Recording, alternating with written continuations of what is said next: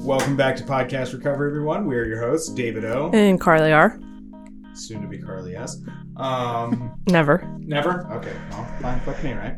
Yep. Today we are joined by our very special guest, Stephanie. How are you doing today? I am really good. I am. Fantastic. And where are you from, Stephanie? I am from Philadelphia, Pennsylvania. Nice. And when were you first introduced to recovery?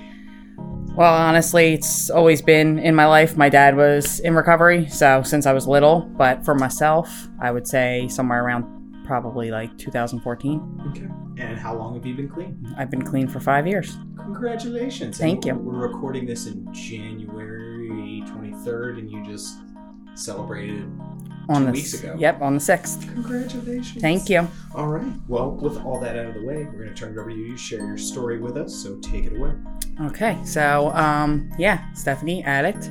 And, I came up in a Irish Catholic household.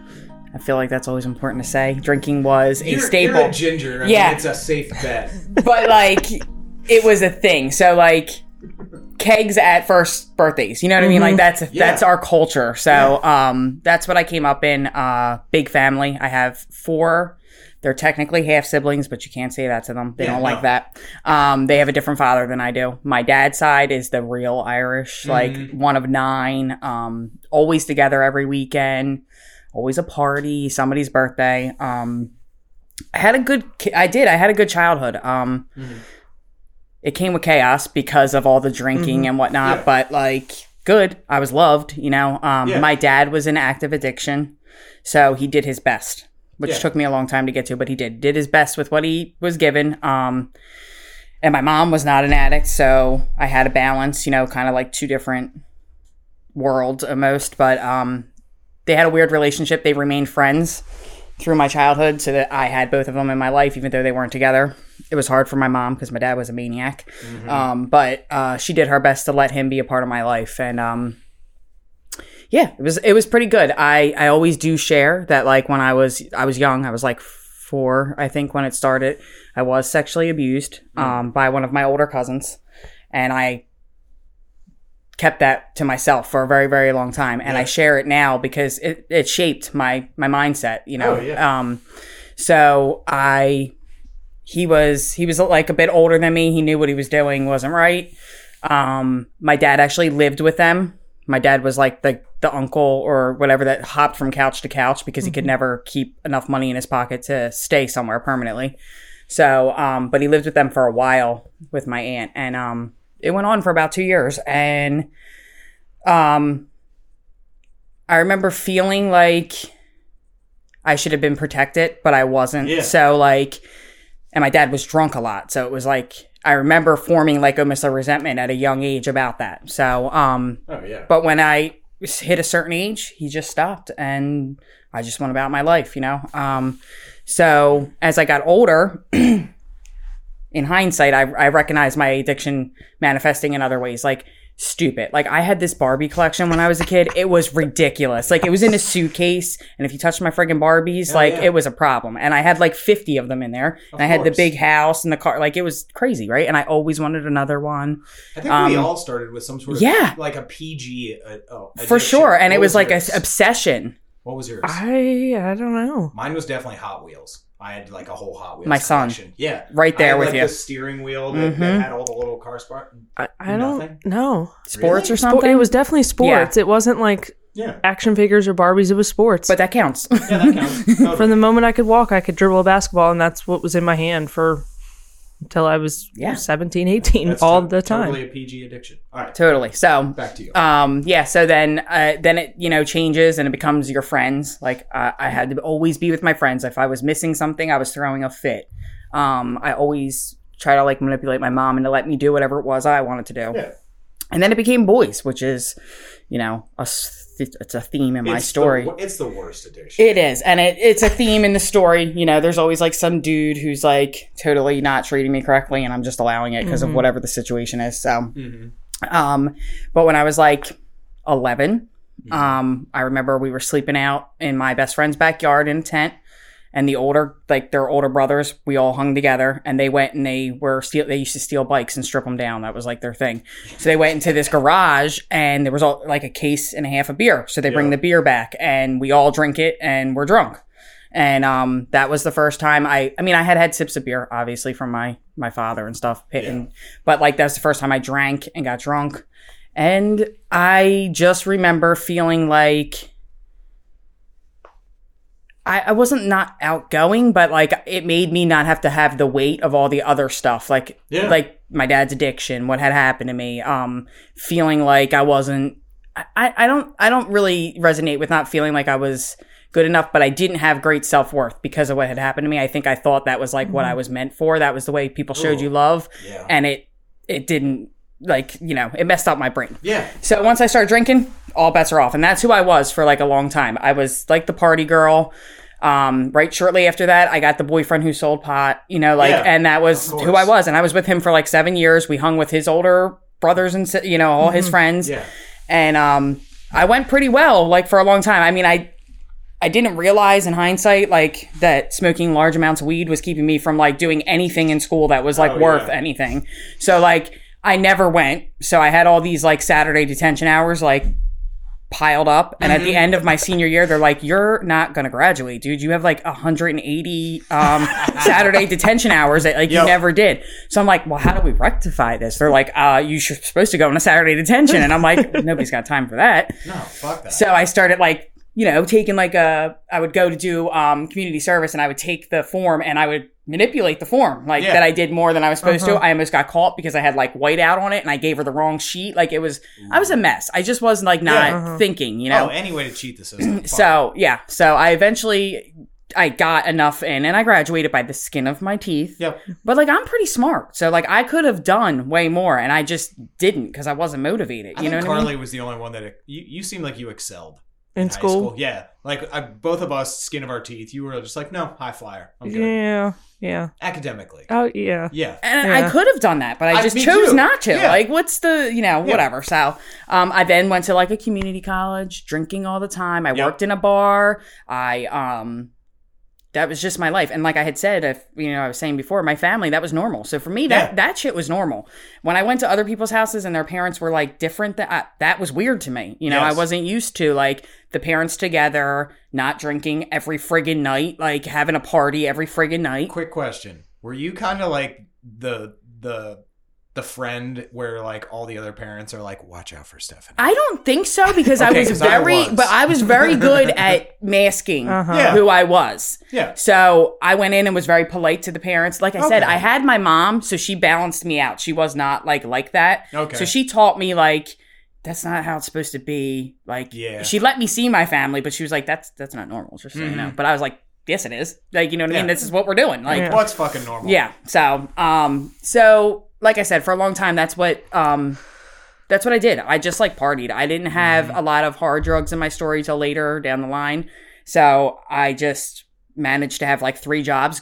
I went to community college, had 3 jobs at one time, but I drank every night. And I was like, I worked at LA Fitness, and I would go in to open at 5 a.m, hammered drunk from never leaving my job the night before, like falling asleep at the desk, like just madness, right? So, I had that boyfriend that I was talking about, and I was with him for 7 years. And when I got to be like 22, he was like a year younger than me. So like when I turned 21, it caused a rift between us, and I wound up breaking up with him. And I started dating this guy, and he plays a part in my story just because he was like he was a crackhead, and I didn't know it. He was clean when I met him. He drank. He wasn't clean. He didn't use crack, but he was drinking, and that's how I met him. I met him at the bar. I was friends with his sister. Yeah. And we started hanging out, and my life got really, really bad right then. He was abusive.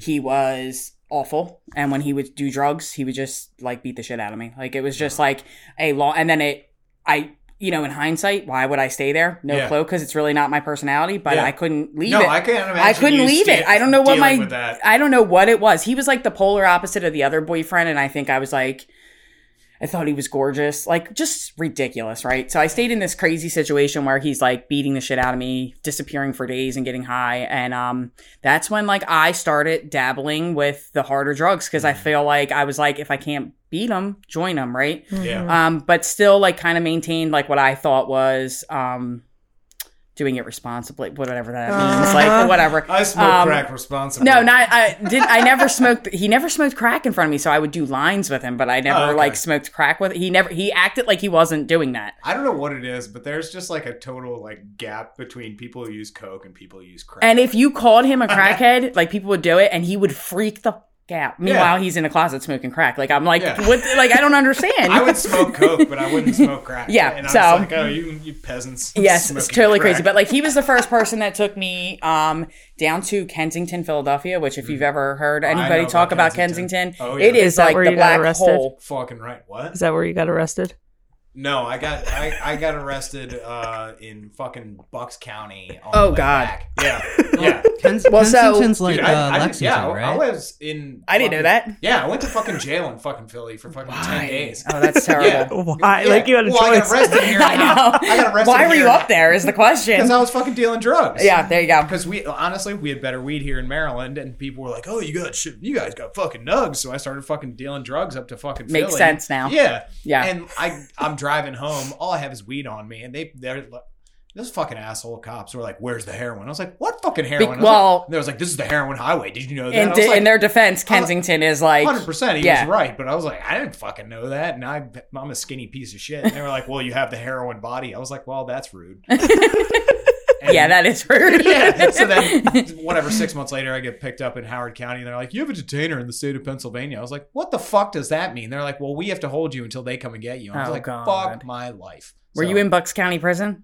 It was like the something H Hill fucking prison. No, that's George W. Hill. Yes. Yeah, that's Delaware County. That's where my kid's father has been like 100. That's an awful prison. I feel bad for you now. That was a fucking shithole. Dude, it is. It's privately owned and they're assholes. Dude, it helped me change my life because I was like, I don't want to come back to this ever place again. ever again. Yes. So thank you, George fucking Hill, dickhead. Anyway. Oh, God. So, yeah. So Kensington, that's like the root of all evil. And so he took me down there. So I just knew that was where you were to get your good drugs. And like, I didn't start really then, but then, so what happens is he almost kills me. He almost shoots me. And, it's like over a fight of hugging a guy I know in the bar. He literally almost shot me, but then he went out on the street and literally almost shot another person. So he got arrested. I didn't have to testify against him because she did. So he wound up going to prison for like 5 to 10, but best thing that's ever happened to me because I couldn't leave. I don't know why,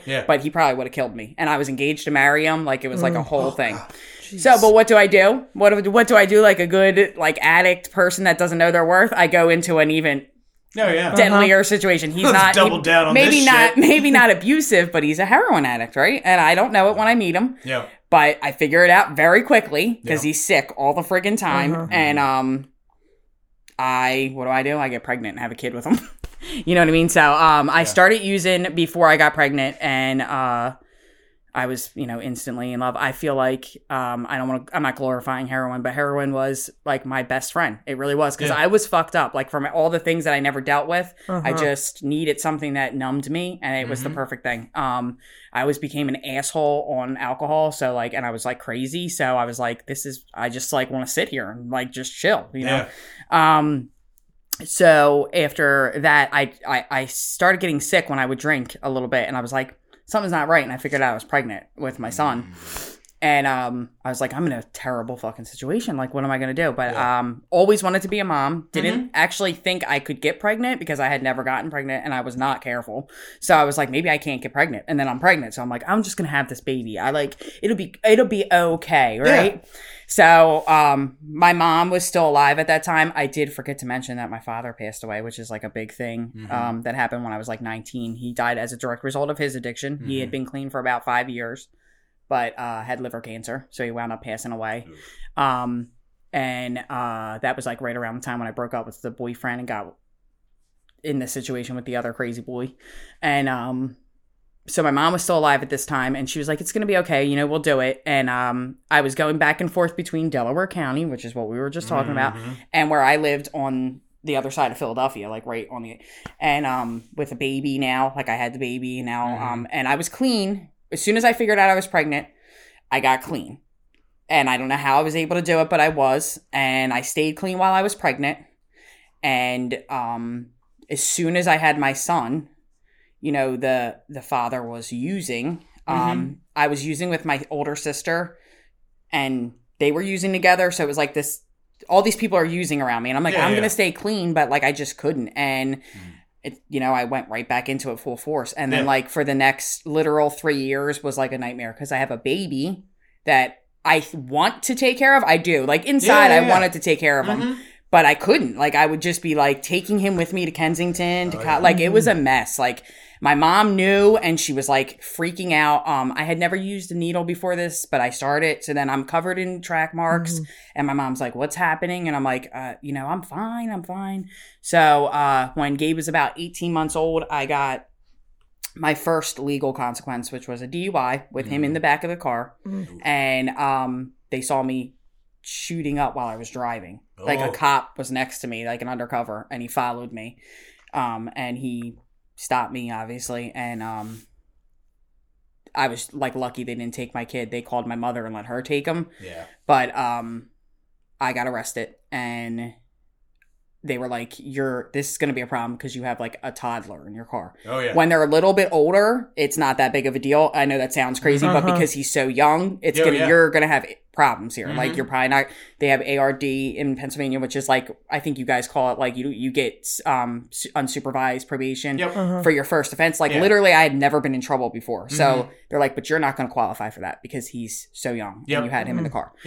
So I immediately go to rehab, right? I'm like, that's the answer. The lawyer tells me to go to the freaking rehab. I'm like, perfect. Like my sister's been in rehab. It's cool. I go, right? I'm like, this is going to work out. And I get there, and I think in going in, I wanted to be clean because I wanted to be a mom and I wanted to, you know, but my kid's father was supposed to take care of my son with my mom, and he just like disappeared and went back to his parents' house and was like using. I would call and he would like answer and pretend like it wasn't him, even though it was him answering the phone. Like, yo, it was wild. Oh my God. So what do? I meet a boy in rehab because of course that's the answer, right? Yeah, rehab romance always is the answer.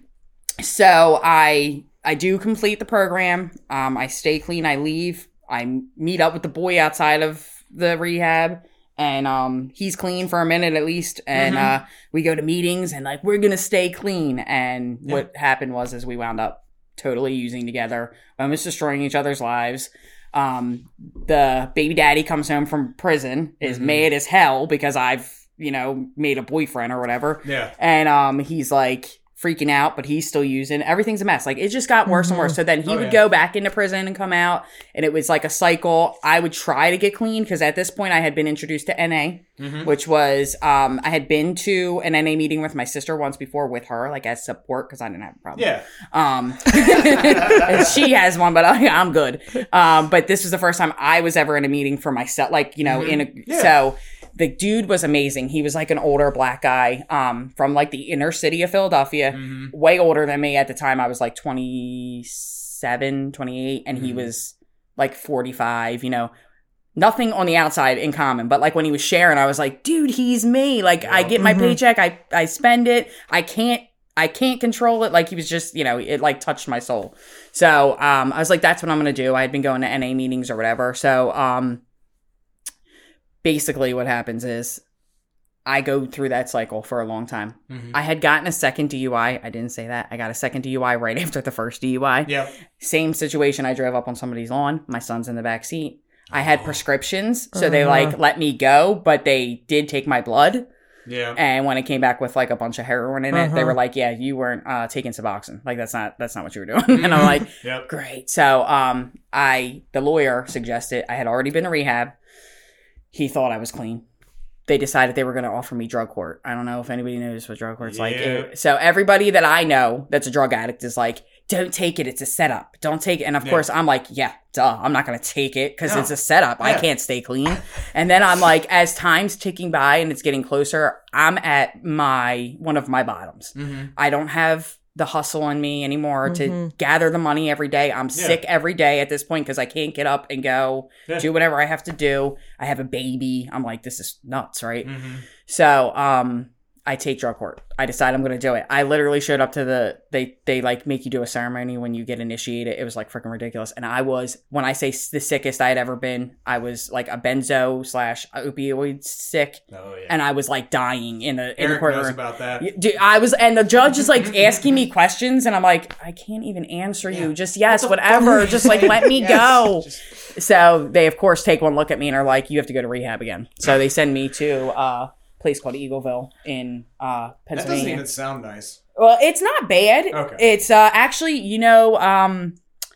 Sid and Nancy, what's her name? The girlfriend. Her parents actually donated a shit ton of money because that's where she went to rehab the first time. So they tried to get her clean. Oh. So she because they're from that area. Yeah. So they she's all over the place in there. Like her parents and stuff. There's all this stuff dedicated to her. Oh. Because they tried. So they after she died, they tried to help with the rehabilitation of other people, I guess. So, fun fact, just in case you were wondering. But that place becomes, it's a revolving door. I went there literally 10 times. I would go in, I would get clean. I'd stay clean for a week. I'd use, and then I'd be off again. And then I'd have to and that's the cycle I went through for a really long time. While I was on drug court, what happened was they sent me to rehab and then they sent me to long-term treatment after they were like, she can't stay clean and she's got this kid, so they send me to Gadenzia, which is it's like boot camp, if I'm being honest, seriously. So they send me to a women and children's program in the sticks, and it was beautiful, but it was hard. You weren't allowed to leave. I was there for 8 months. I had my kid with you. Gabe, he was with me, and he would go with my sister on the weekend, so he wasn't stuck in the place the whole time. But they were strict because girls didn't do what they were supposed to do. So they just got to a point where they wouldn't let you do anything. It was really hard. And drug court would not stop funding me. I just wanted to go home and they were like, no, you don't have anywhere to go. What happened was my mom actually wound up passing away while I was there. Oh. She had a septic issue and she wound up dying. She was she had lung issues. So it was overnight. But I didn't have anywhere to go after that. Yeah. I lived with her, most of the time.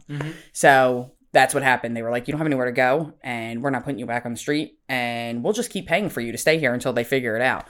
So what happened was somebody eventually, put me in for a transitional housing through them. And it was an apartment and I would be there with my kid. I wound up getting pregnant with my daughter. Yep.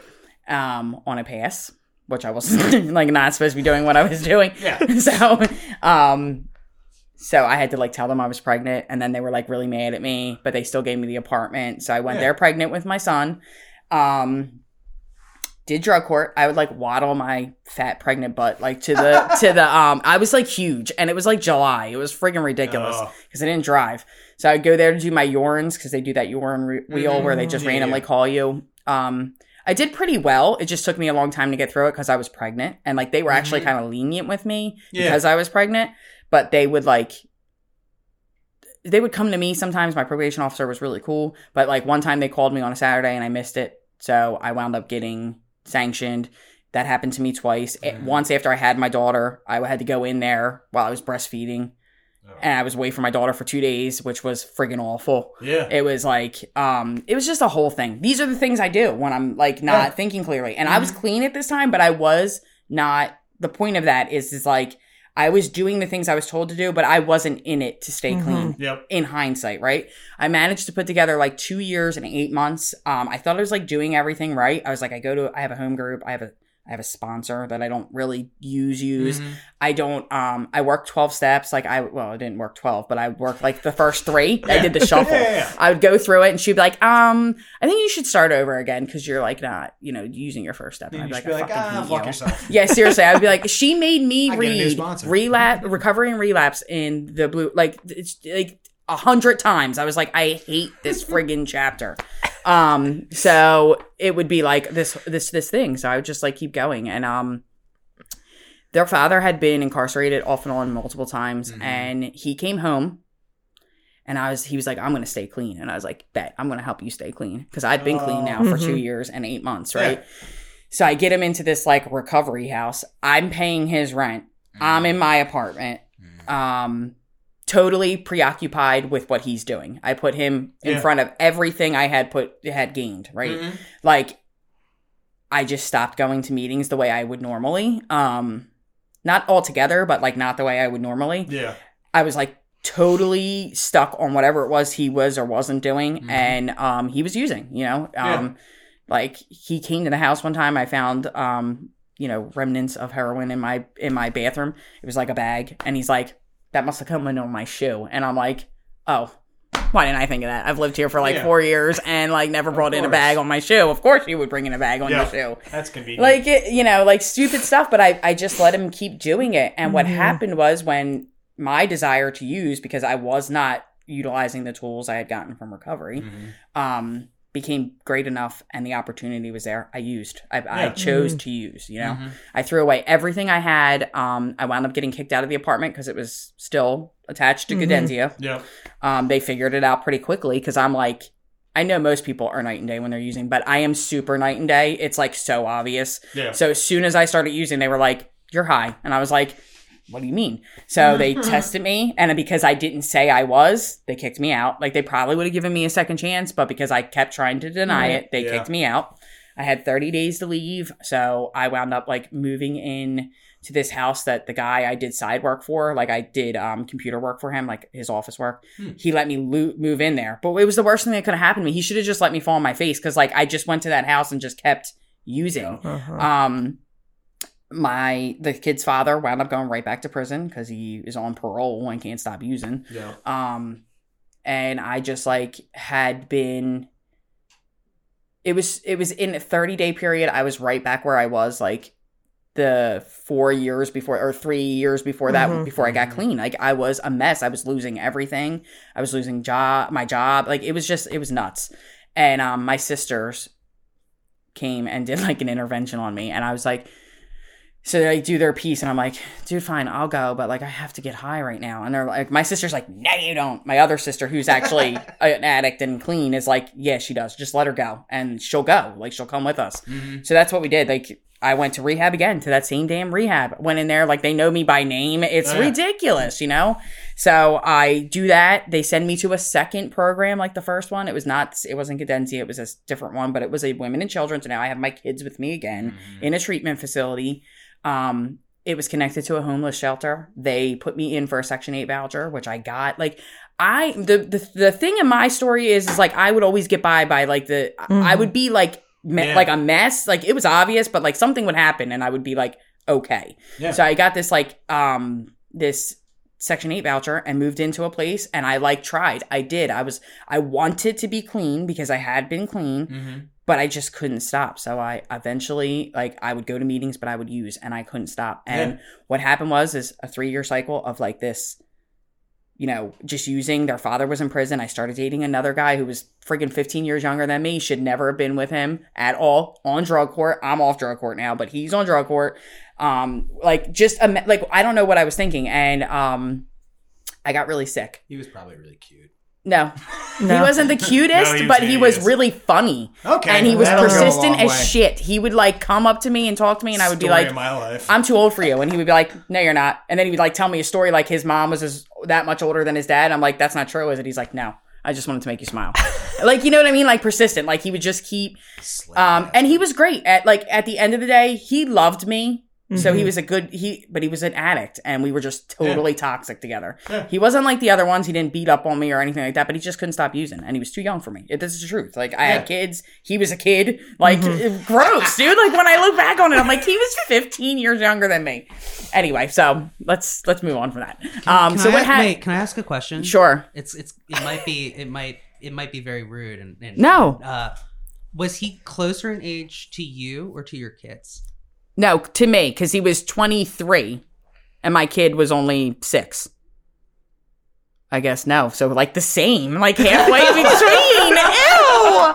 Why'd you have to put it that way? I just had to ask. I mean, he was an adult, okay? Yeah, he's yeah. I swear to God, I'm not a pedophile.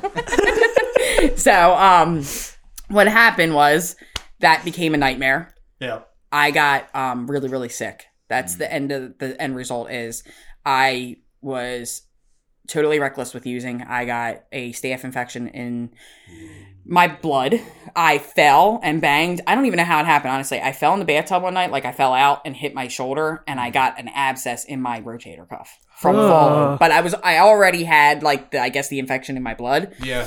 And staph infection. So within like a month's period, I get like ill, and I don't look good, and I'm like waitressing, looking like a goat. Like I don't, and then my arm stopped working. Like I was like, what the fuck is wrong with my arm? Like I couldn't lift it. Yeah. It was like, and it was like Christmas time, and I had to leave work the day. I literally had to put it in a sling. I couldn't even hold it up. Mm-hmm. And my sister came to spend Christmas night, like Christmas Eve with us, and she's like, you look like you're fucking dead. Like, what are you doing? And I'm like, oh, I'm fine. I'm like literally dead. Like I don't even know how to explain it. Like I couldn't get off the couch to wrap the Christmas presents for the kids. Like that's how dead I was. And my sister wakes up in the morning and is like, you need to go to the hospital. And I'm like, sure, but I have to get one real quick. Like I have to. So I went like stole some blades from like Home Depot, sold them, got money, went and got copped, and then came back. And my sister's like, I'm taking the kids to our other sister's house for Christmas. And I'm like, okay, I'm going to go to the hospital. I go to the hospital and I don't tell them I'm using. No. I don't tell them anything.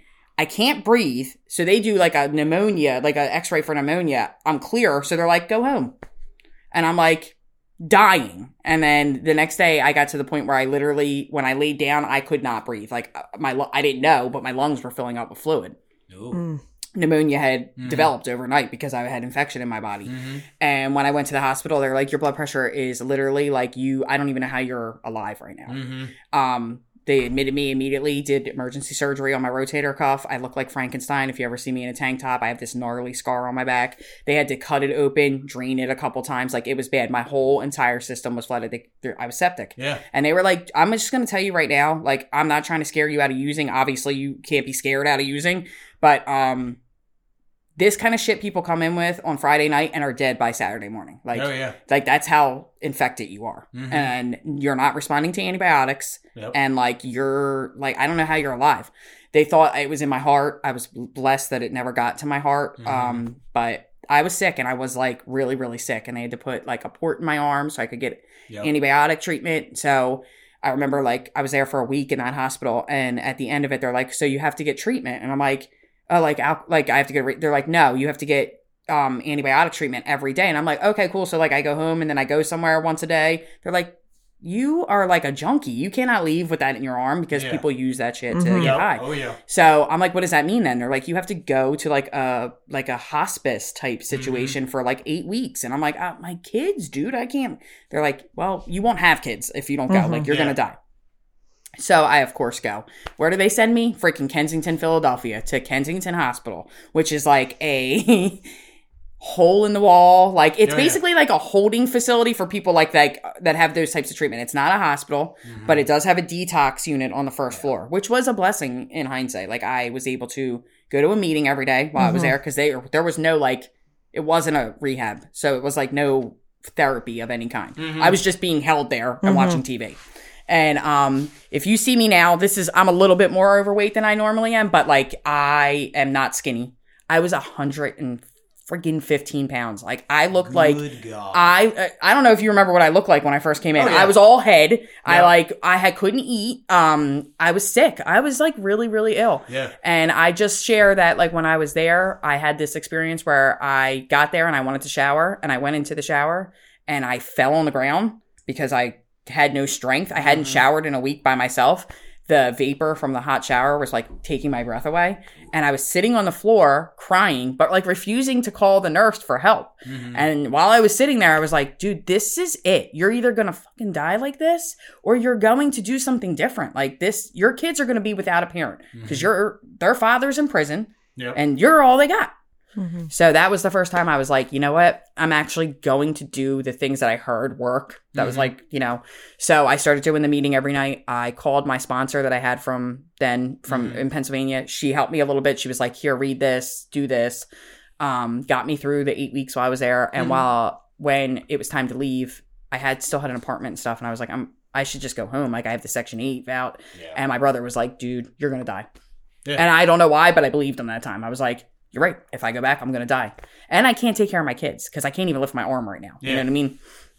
So I came here. My sister lived in Catonsville. Oh. And she had a come to Baltimore if you I was wondering how the fuck you got here. So my family like started migrating down here. My brother went to DC first, and trying to kick a dope habit. Come to Baltimore. Seriously. Yeah. Well, it's funny because everybody's like, "No, it's so bad here," and I'm like, it's just so different, and I never experienced that here. So for me, it's like not as bad. You know what I mean? But she had this little tiny apartment, and it was me and Autumn and her in the apartment. My son was still with my other sister because they enrolled him in school, and I didn't want to keep moving him around until I figured out where I was staying. So he would come down on the weekends, and that was hard for me because I had never actually been like separated from him. And I don't know. All those factors are like, I think why I'm clean today, because I was like, this is what you've created for yourself. Like, this is how your life is going to go if you don't get it together. So I found an apartment and I got a job at Double T up the street. And like, I was like, I'm just going to like do this. I could barely pick up a friggin' tray because my arm was still fucked up, but I did it. And I just made it happen. I don't even know how I did. Honestly, I don't know. There's got to be some other kind of like universal divine intervention of some sort, because like I couldn't do it when I was there. I just couldn't do it, and I don't think moving is the answer. I think I just became ready, and then moving here, I had family support. So that's what happened. And then I went to a meeting like when I first got here, and I raised my hand and I was like, dude, I'm gonna die and I look like death, somebody help me please. Like, and who became my sponsor, Liz, she actually came up to me after the meeting and was like, what do you need? And I was like, I don't have a car. Like, I just want to go to a meeting. I never did a 90-90. Yeah. She would like come pick me up and take me. I made a couple other friends. They would come up and pick me up. Me and my kids. Yeah. Right? I came in with my 2 kids in tow. My daughter was 3. It was freaking wild because she'd be like screaming in the back. It was hard, but I just decided that I was going to do it. I was going to do something different. And I took the suggestions that people had given me. 90-90. I got it as soon as I... you were everywhere. Yeah. And I tried like keeping my sponsor at first because I didn't want to be alone. And she was like, yeah, but you need to find somebody closer. And she stayed with me till I did. Then I asked Liz. Liz became my sponsor. I started doing step work. Immediately she was like, that's what, because when I shared like a little bit about myself, she's like, that's what's missing from your story. You never did step work. And I was like, okay, so I'll do it. I hated doing step work. I hate more looking at me. If it's me, I mean, I feel like I can talk about it. Like, I have an issue. This is my part. But when I write it down, there's something different about it. Like, now I'm really looking at me. And, like, do I really want to change? Do I really want to make it better? Do I really, like, want to change my perception of being the victim in this or whatever? So I struggled with it for a while, but I did it. I just did. And I got a home group. Those are the things I did. I got a home group. I made a network. And honestly, I was completely alone here. I knew nobody. Like, everybody I met was from NA. I mean, that's just how it worked for me. I definitely think the first, like, year was hard. I had suffered some loss. So the boy the too young for me boy actually we broke up when I moved here, but I was still in contact with him. And it was only like 6 weeks after I got here, he wound up picking back up and dying. He overdosed and died. And I felt really bad because I kept putting all the guilt on myself. Like, it was because I broke up with him, like, whatever, all the dumb shit we do, which isn't true. He chose to use, you know what I mean? So he died. And then like a week later, our friend from this area, Jesse, which was actually Erica's boyfriend, he decided he was going to pick back up and he died. And me and Erica found him in the basement. And like, I still have like nightmares sometimes about that shit. It was awful. I have never seen anything like that before because he had been there for like a whole night before anybody found him. Oh God. It was fucking awful. And it was hard, but it bonded me and Erica. We were going through almost the same thing at the time. So like, we became very, very, very close and we got through it. That's my thing. Like, I had never made it through stuff and not used. Like, I was like, holy shit, I can actually like stay clean. Like, stuff happens and you can stay clean. You don't have to be high. You know what I mean? So, I got into service. I was overly in the service because I'm a good addict, right? So, like, you tell me to go get a service position, and I'm going to get, like, 5. It was ridiculous. I was like, I'm doing too much. I'm going to, like, kill myself. Yeah. My kids were still really young then, so it wasn't that hard because they weren't doing much, like, soccer and stuff like I am today. I met a boy in the rooms. So that was a great idea because I got about 2 years of pain off of that. Let me tell you, before he was ready to do something different and I was ready to do something different, and it wound up working out for us. But like, it was hell for 2 years. Like that suggestion to stay clean for a year. I mean, to stay single for a year. I wish I had taken it. I do, because I was a fucking wreck and he was a wreck, and we were just making each other insane. Yeah. But it is like a happy ending. We did wind up staying together. Yeah. And now we live together. You can give a shout out. Yeah. Maddie M. Yeah. He and I. We'll get you on here, Maddie, you son of a bitch. And we wound up getting a place, and he was on this like long journey to get his kids, right? And it wasn't working out for him the way he wanted to. Yeah. But if he kept, he pursued, you know, and now we have his kids every other weekend, and it is an adjustment, but like, it's also a blessing.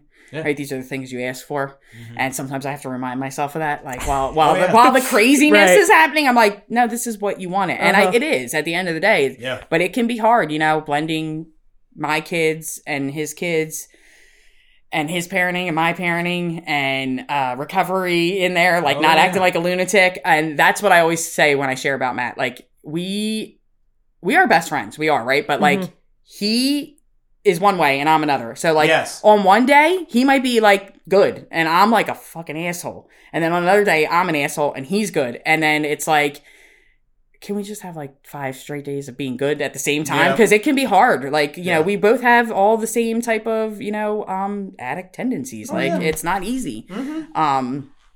But yeah, so that, and my kids are like flourishing, which is great because like that's what I did this for. In the beginning, I did it for them. Then I wanted it for me.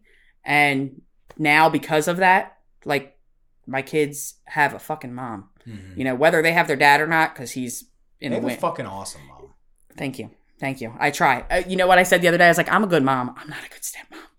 I'm struggling with being a step. I am. And, I mean, I'll get there. It'll be, it's just hard. It's new. Yeah, it's totally new and totally scary because they're not, I didn't birth them and I haven't been rearing them for the last, you know, so it's hard. It's like, absolutely. I don't want to overstep my bounds. I don't want to do that. But like, but my kids, I think, are my biggest testimony to like the work that I've done because they're pretty well rounded. They're pretty well adjusted. Yeah. I mean, they're kids, so they can be assholes when they want to be, you know, but like my son has the most amazing heart. And I really believe that's from, honestly, because people are like, you take them to meetings?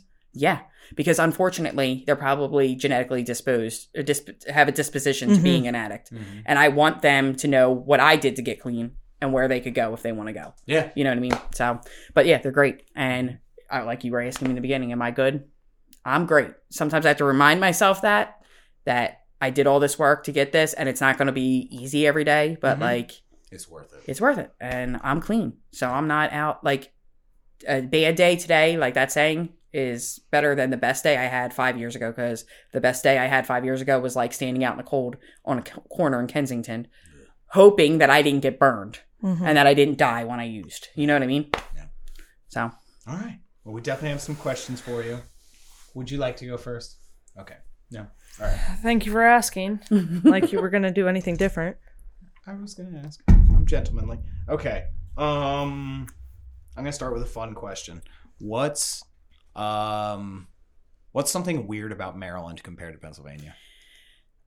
First of all, how much you guys love Maryland. Fucking love it. Like Maryland's the like how best. much you friggin' love that you're from Maryland. Like, I mean, and honestly, I kind of relate. Like Philadelphia, like I always say this, Philadelphia doesn't fuck with Pennsylvania. Yeah. It's like its own entity. Oh yeah, you guys have 2 cities and then a whole state. And so like we're very much like it's Philly and Pittsburgh. You know what I mean? Philly. But you guys take that shit to a whole nother level. Hell yeah. Yeah, we do. Yeah, and you guys put Old Bay on everything, but I love it, so it's okay. Yes. Okay. Yeah. That's fair. All right. So, where am I going to start with? So, how did the geographical change help your recovery, and what were some of the real big struggles? So, I felt like I had no clue, like, what the fuck I was doing, like, all the time, because, like, I didn't know where anything was around here, like just the obvious. Yeah. I also didn't have any friends, but really I didn't have any friends before I left at the end anyway. So what's the fucking difference? You know, I think that those are the struggles. I think the way it helped me was it did allow, like, I could have asked. I could have came up and said, hey, where can I go cop, right? Yeah. But I didn't know just from doing it 1,000 times.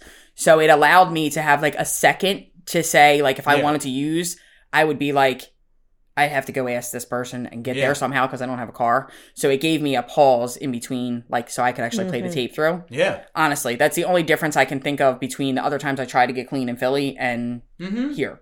Yeah. You're but just a fish out of water. So I just didn't know where the fuck I was or what was going on. And then my family was here. So obviously I had support from my siblings. Both my parents are gone, like I said, but my sisters are like 2 mother hens. So I had that. You know what I mean? That was the difference. Yeah. Irish Catholic girls, mother hens. Totally. Interesting. All right. Carla, what you got?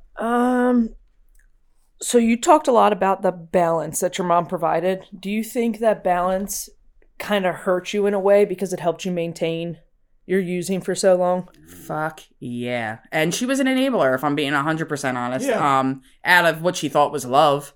You know, she had 3 kids that were in active addiction at one point. By the time she got to me, I think she was just fucking tired. If that makes sense. So she knew if she fought me too much, I was just going to do it anyway. I think she thought she was keeping me safe by letting me stay there. That's when I'm using. Prior to that, when she's raising me, it gave me this illusion that, like I said, that's normal, but this is normal too. So I knew how to blend myself in more, if that makes sense. Yeah. So I could be a total train wreck, but like actually make myself seem like I wasn't. Like I actually had drug dealers at one point be like, you don't belong here. And I'd be like, oh, I fucking belong here. You just don't know it because I made myself look like I don't fucking belong here. You know what I mean? Like, and that's... You seem like you could do that too. Yeah, I mean, that's why I asked. I could not and it's the truth. Like, because I covered it up for so long, doing what I knew, like you said, using responsibly, if that's a thing. But yeah, it's like I used to call it responsibly irresponsible. Absolutely. Ooh. That's exactly what it is. And I think... That's a great title, Eric. Write it down. Write it down. I think even like before... So it became obvious when I started using dope, right? It's obvious. But I was a full-blown alcoholic long before that. Long before that. And I don't think anybody ever thought twice about it because I just kept doing what I had to do. So it wasn't... You know what I mean? So yeah, absolutely. I think she definitely enabled me to, and the whole dynamic enabled me to be a better addict. Yeah. All right. Have you dealt with any of your past trauma in recovery? Ooh. So when I got clean the first time, then I had the 2 years and 8 months because I was in that treatment facility. They were lovely enough to set me up with like a domestic violence trauma therapist. So I went to her and I hated her at first because I didn't want to touch any of it. I was like, I don't even want to look at any of this. And I'm not being abused. I signed up for this. Like if I said I signed up for it, it made it okay. You know what I mean? But she really, really wound up getting in there and helping me realize, like, something she said to me was, you're blaming yourself for being molested as a 4-year-old, 5-year-old, 6-year-old kid. Would you, if your child, because my kid was 5 at the time, Gabe, if your child was molested right now, would you blame him? And I was like, no, hell no. I would kill, you know, like, she's like, well, then you need to keep that in your head and you need to look at that because you had no responsibility. You were just a kid. So she was able to get that through to me. Like, so today I can talk. I couldn't talk about that at all before, but I can now. And some people, I think it makes them uncomfortable because I'm kind of like, I'm not nonchalant about it, but it happened and it's part of my story. It's my truth. You know what I mean? You shouldn't fucking have to keep that quiet. Like that's... But it makes people uncomfortable. It does. It's just, you know what I mean? And the fact that I can freely talk about it makes people uncomfortable. So, but yeah, that's how I got there. She was able to help me and she was able to help me see like the patterns between that and my father and the men I was choosing and why that I was allowing them to do the things to me that I was. You just answered another one of my questions. Fantastic. Good job. Glad I could help be of service. Carly? How has a higher power aided in your recovery? This is a hard one for me. I am Irish Catholic, like I said, but I bucked hard when I was like 14. I was like, I don't believe in God. I'm the only non-Catholic at the table. Yeah, because I am also Irish Catholic. Dude, so. Catholicism is like a thing. Have you ever heard Michael M. say, I'm a recovering Catholic? Yeah. Have you ever heard him say that? That's a real thing, too. I'm not so much like, I didn't have any trauma necessarily around, but for me, okay, so I'll just say, my brother is a homosexual, okay? My older brother. And when I figured it out when I was a teenager and my mom would go to church, I was like, they're literally saying that he's like going to burn in hell. And like, he's amazing. Like, what about him would burn in hell? Yeah. And that was my first like, fuck this shit. Yeah, and fucking. And then I think when my dad died, I was like, fuck you. Yeah. Like, fuck you. After he just, like, it was 5 years, but it felt like he just got clean and now he's dead. You know what I mean? Like, I just started to, and then through using, I lost so much contact with my spirituality that it was like, I don't even believe in God. You know, what is God? Yeah. I can tell you that I went through a phase when I was like a teenager where I thought I was Wiccan. Yeah. And I was like really into that. And then when I got clean again this time, I've gone back to that, mindset. I'm not Wiccan, but I'm pagan. Yeah. So, and my son is, and I didn't teach him it. It's just from him seeing me and whatever it is he believes. Yeah. So we have that together. And what I did when I got clean was my higher power was the group because I could not identify with God. So I knew NA worked, so I used that. I was like, it obviously is a power greater than me because like I can't stay clean, but these people are. So I used that at first, and then over time, when I've got reconnected with my spirituality, I have had some of my own beliefs come back through. And it's a little weird in our house because Matt is he's I can remember me and Emily C were looking at crystals one day on my table, and he came in and he's like, what the fuck are you doing, playing with rocks, right? Like that's and I was like, these are crystals. First of all, these are crystals. And now his spiritual journey has changed, and he he meditates, he does a lot of that stuff, but he's still Christian. Yeah. Right? So there's been a lot of make an amalgam. Like, but we like he'll say something and I'm like, they stole that from paganism. And he's like, what? And I'm like, you heard what I said? Yeah, read a book. They stole that from paganism. And he's like, what? So it can be weird. But yeah, so I've just it's grown is what I can say. Like it's definitely a positive change towards it. I believe that something helped. I didn't do this. That's 100%. I couldn't. Oh yeah, so especially like with an infection like that, like I should have been dead. You clearly didn't, dead. Heal yourself. But, okay, so this is gonna be a two-parter. Have you had to have like the addiction conversation with your kids? Because Gabe's he's in sixth grade. He's 11. So he'll be 12. Okay, so he's coming into that age. Like, have you had to like approach that with him yet? And the second part is, how have you gone about with an amends to your kids? Okay, so I think I had to have a conversation. He remembers me using. Yeah. Autumn, not so much, but Gabe remembers. They kill every once in a while. I'd be like, remember when you used to take your medicine and fall asleep while you were driving? And I'm like, oh my God.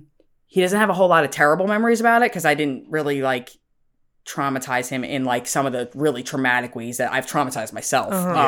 But he does know. So, yes, I had to have and then he goes to meetings with me. Yeah. So he hears other people share. He's heard me share at my anniversaries, you know. So yes. So what happened was this year, 6th grade is hell. Just so if anybody's wondering. 6th grade is hell. Middle school is hell. Awful. It is so bad.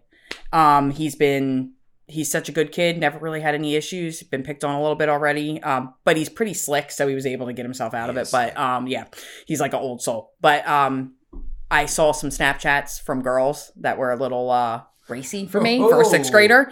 And I was like, I have to talk with him. Like, I have to talk to him about sex, and I have to talk to him about drugs, because that's what's coming next. You know what I mean? So I did. I sat him down, and he's such a cool kid. Like, he wasn't even weird with me, which was amazing.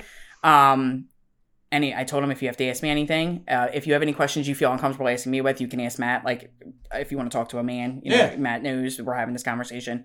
But I told him, I was like, I'm just going to let you know right now, like, you are probably genetically, you know, you could become an addict. So when it comes time to make the decision about drinking or using, I'm not going to tell you that you can never do it. I'm not I'm just not going to do that. But I'm going to tell you that you got to know that there's always consequences with everything. And you remember what mommy was like. You know, and I didn't start out like that. I started out like a kid who was just trying to have a good time. Yeah.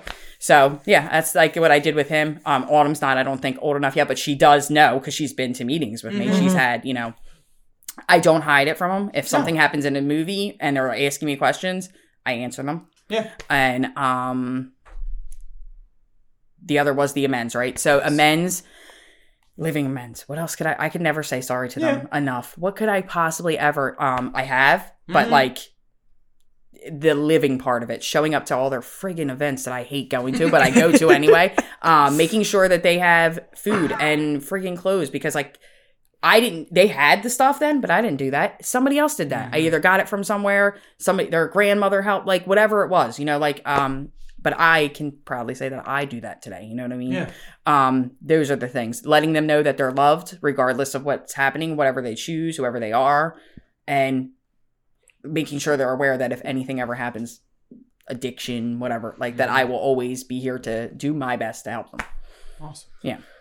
You got one last one? Yes, I do. Fantastic. So you had your Barbies early on, Ooh. but what about now? How is your addiction manifesting itself today? Okay, crystals, that's a thing. You should see my house. It's ridiculous. My kid said to me last night, Mom, we look like we live in a museum. I said, what do you mean? She goes, you have so many crystals. And I'm like, shut up, kid. Yeah. That's one. There's a lot of bad juju out there, okay? So there is, seriously. I mean, it's not a bad one, but when you're spending money you probably shouldn't be spending. It's not good. Eating. I have, my family is overweight. Like that whole Irish Catholic, big women, big girls. And like, I was always like, I'm not going to be like that, but I eat. Like if I feel uncomfortable, I should just go have something sweet. You know what I mean? And I like sweet stuff. So that's a thing. I know that's when I hear other people share that in meetings, I'm like so corny. I don't know why, but it's the truth. Oh, hell yeah. I have a problem with, and how about spending just in general? I'm pretty good with myself, but that's only because I have kids, but I will literally go buy them shit they don't even need just because I want to spend money. Like I'll go out and buy a bunch of shit and then I'll be like, why the fuck did I spend that? Like I really could have used that for electric bill or not that I'm not paying my bill, but like my point being, it would have been more, the purpose of it was to get something that, you know, not like 25 Hot Wheels that my kid doesn't need, you know, stuff like that. I would say that that's probably the biggest way, but also I am a whore for love. Like I just want to be loved. Right. Yes. So like, that description I was giving you about me and Matt for 2 years, that was a manifestation of my addiction. I just wanted him to love me. And he was like, dude, I can't love you right now. And I'm like, but I can make you. Yeah. I will make you love me. Like whatever I can do, I'll just stand here and take whatever it is if you love me. If you know what I mean? So I had to figure that out because I had to break that cycle. And I did my best. I wasn't perfect, but I did. And eventually we were able to kind of like be better and stronger from it, but it was terrible for 2 years. I will not lie. And he would tell you the same thing. It was awful for 2 years. Like we really hurt each other a lot. And it was all because I just wanted to be loved. Somebody loved me. So. All right. I think that's about all we got for you. So we would like to thank you for joining us. Woo! Thank you. I'm going to give you one quick minute to talk to anybody out there struggling, needs to hear a message of hope. What do you got for them? I would just say, basically, like when David died, that was my like first experience with somebody passing away, and I was like, just like ask. Like I know it's so hard to ask for help, but that there are places. So like 12 steps, and if 12 step is not your thing, is not your stick, cool, because I get that. There's other resources. There's other people. This is a resource right here. This is amazing. What I would say is my biggest concern is people who are on like MAT and they don't want to come to meetings. That's my scariest because they want to be clean. And some of them, they're totally clean in their eyes. And you can't destroy somebody else's path. That's the one issue I've had with 12 steps. It works for me, but it doesn't work for everybody. So I would just say, if that is the case and you're on MAT, like keep coming back, find your tribe. If it's a 12 step, if it's a support group, if it's whatever it is, if it's church, man, like whatever it is, don't ever give up, and don't let anybody ever tell you what the fuck you are. Like, seriously. So. Perfect. All right. Well, we got a little sign out to do real quick. Here at Podcast Recovery, we are aiming to expand the scope of support for recovering addicts. Accessibility and convenience of helpful services is paramount to combating addiction. We work to bring the message of recovery to every addict, wherever and whenever it is needed. We believe that a powerful voice of recovery should be obtainable, practical, and at the touch of a button. Every addict deserves to hear a message of hope, and Podcast Recovery is here to provide it. All right, everybody, thanks for joining us once again. Go to all of our social media platforms, Twitter, Facebook, Instagram. Go to our, for more information about us, go to podcastrecovery.com. And we do need help keeping the mics on, so please donate to our Patreon. Yes, that's it. It's been a while. It's been a while, you know. But yes, we are fully self-supporting. We would love your help, so come be part of the One of our mics actually broke today. Yeah, one of our Correct. mics broke, so we need a new mic. So Get these guys a mic, please. yeah, become part of the Podcast Recovery family. But most importantly, everybody out there, Stay safe and stay clean.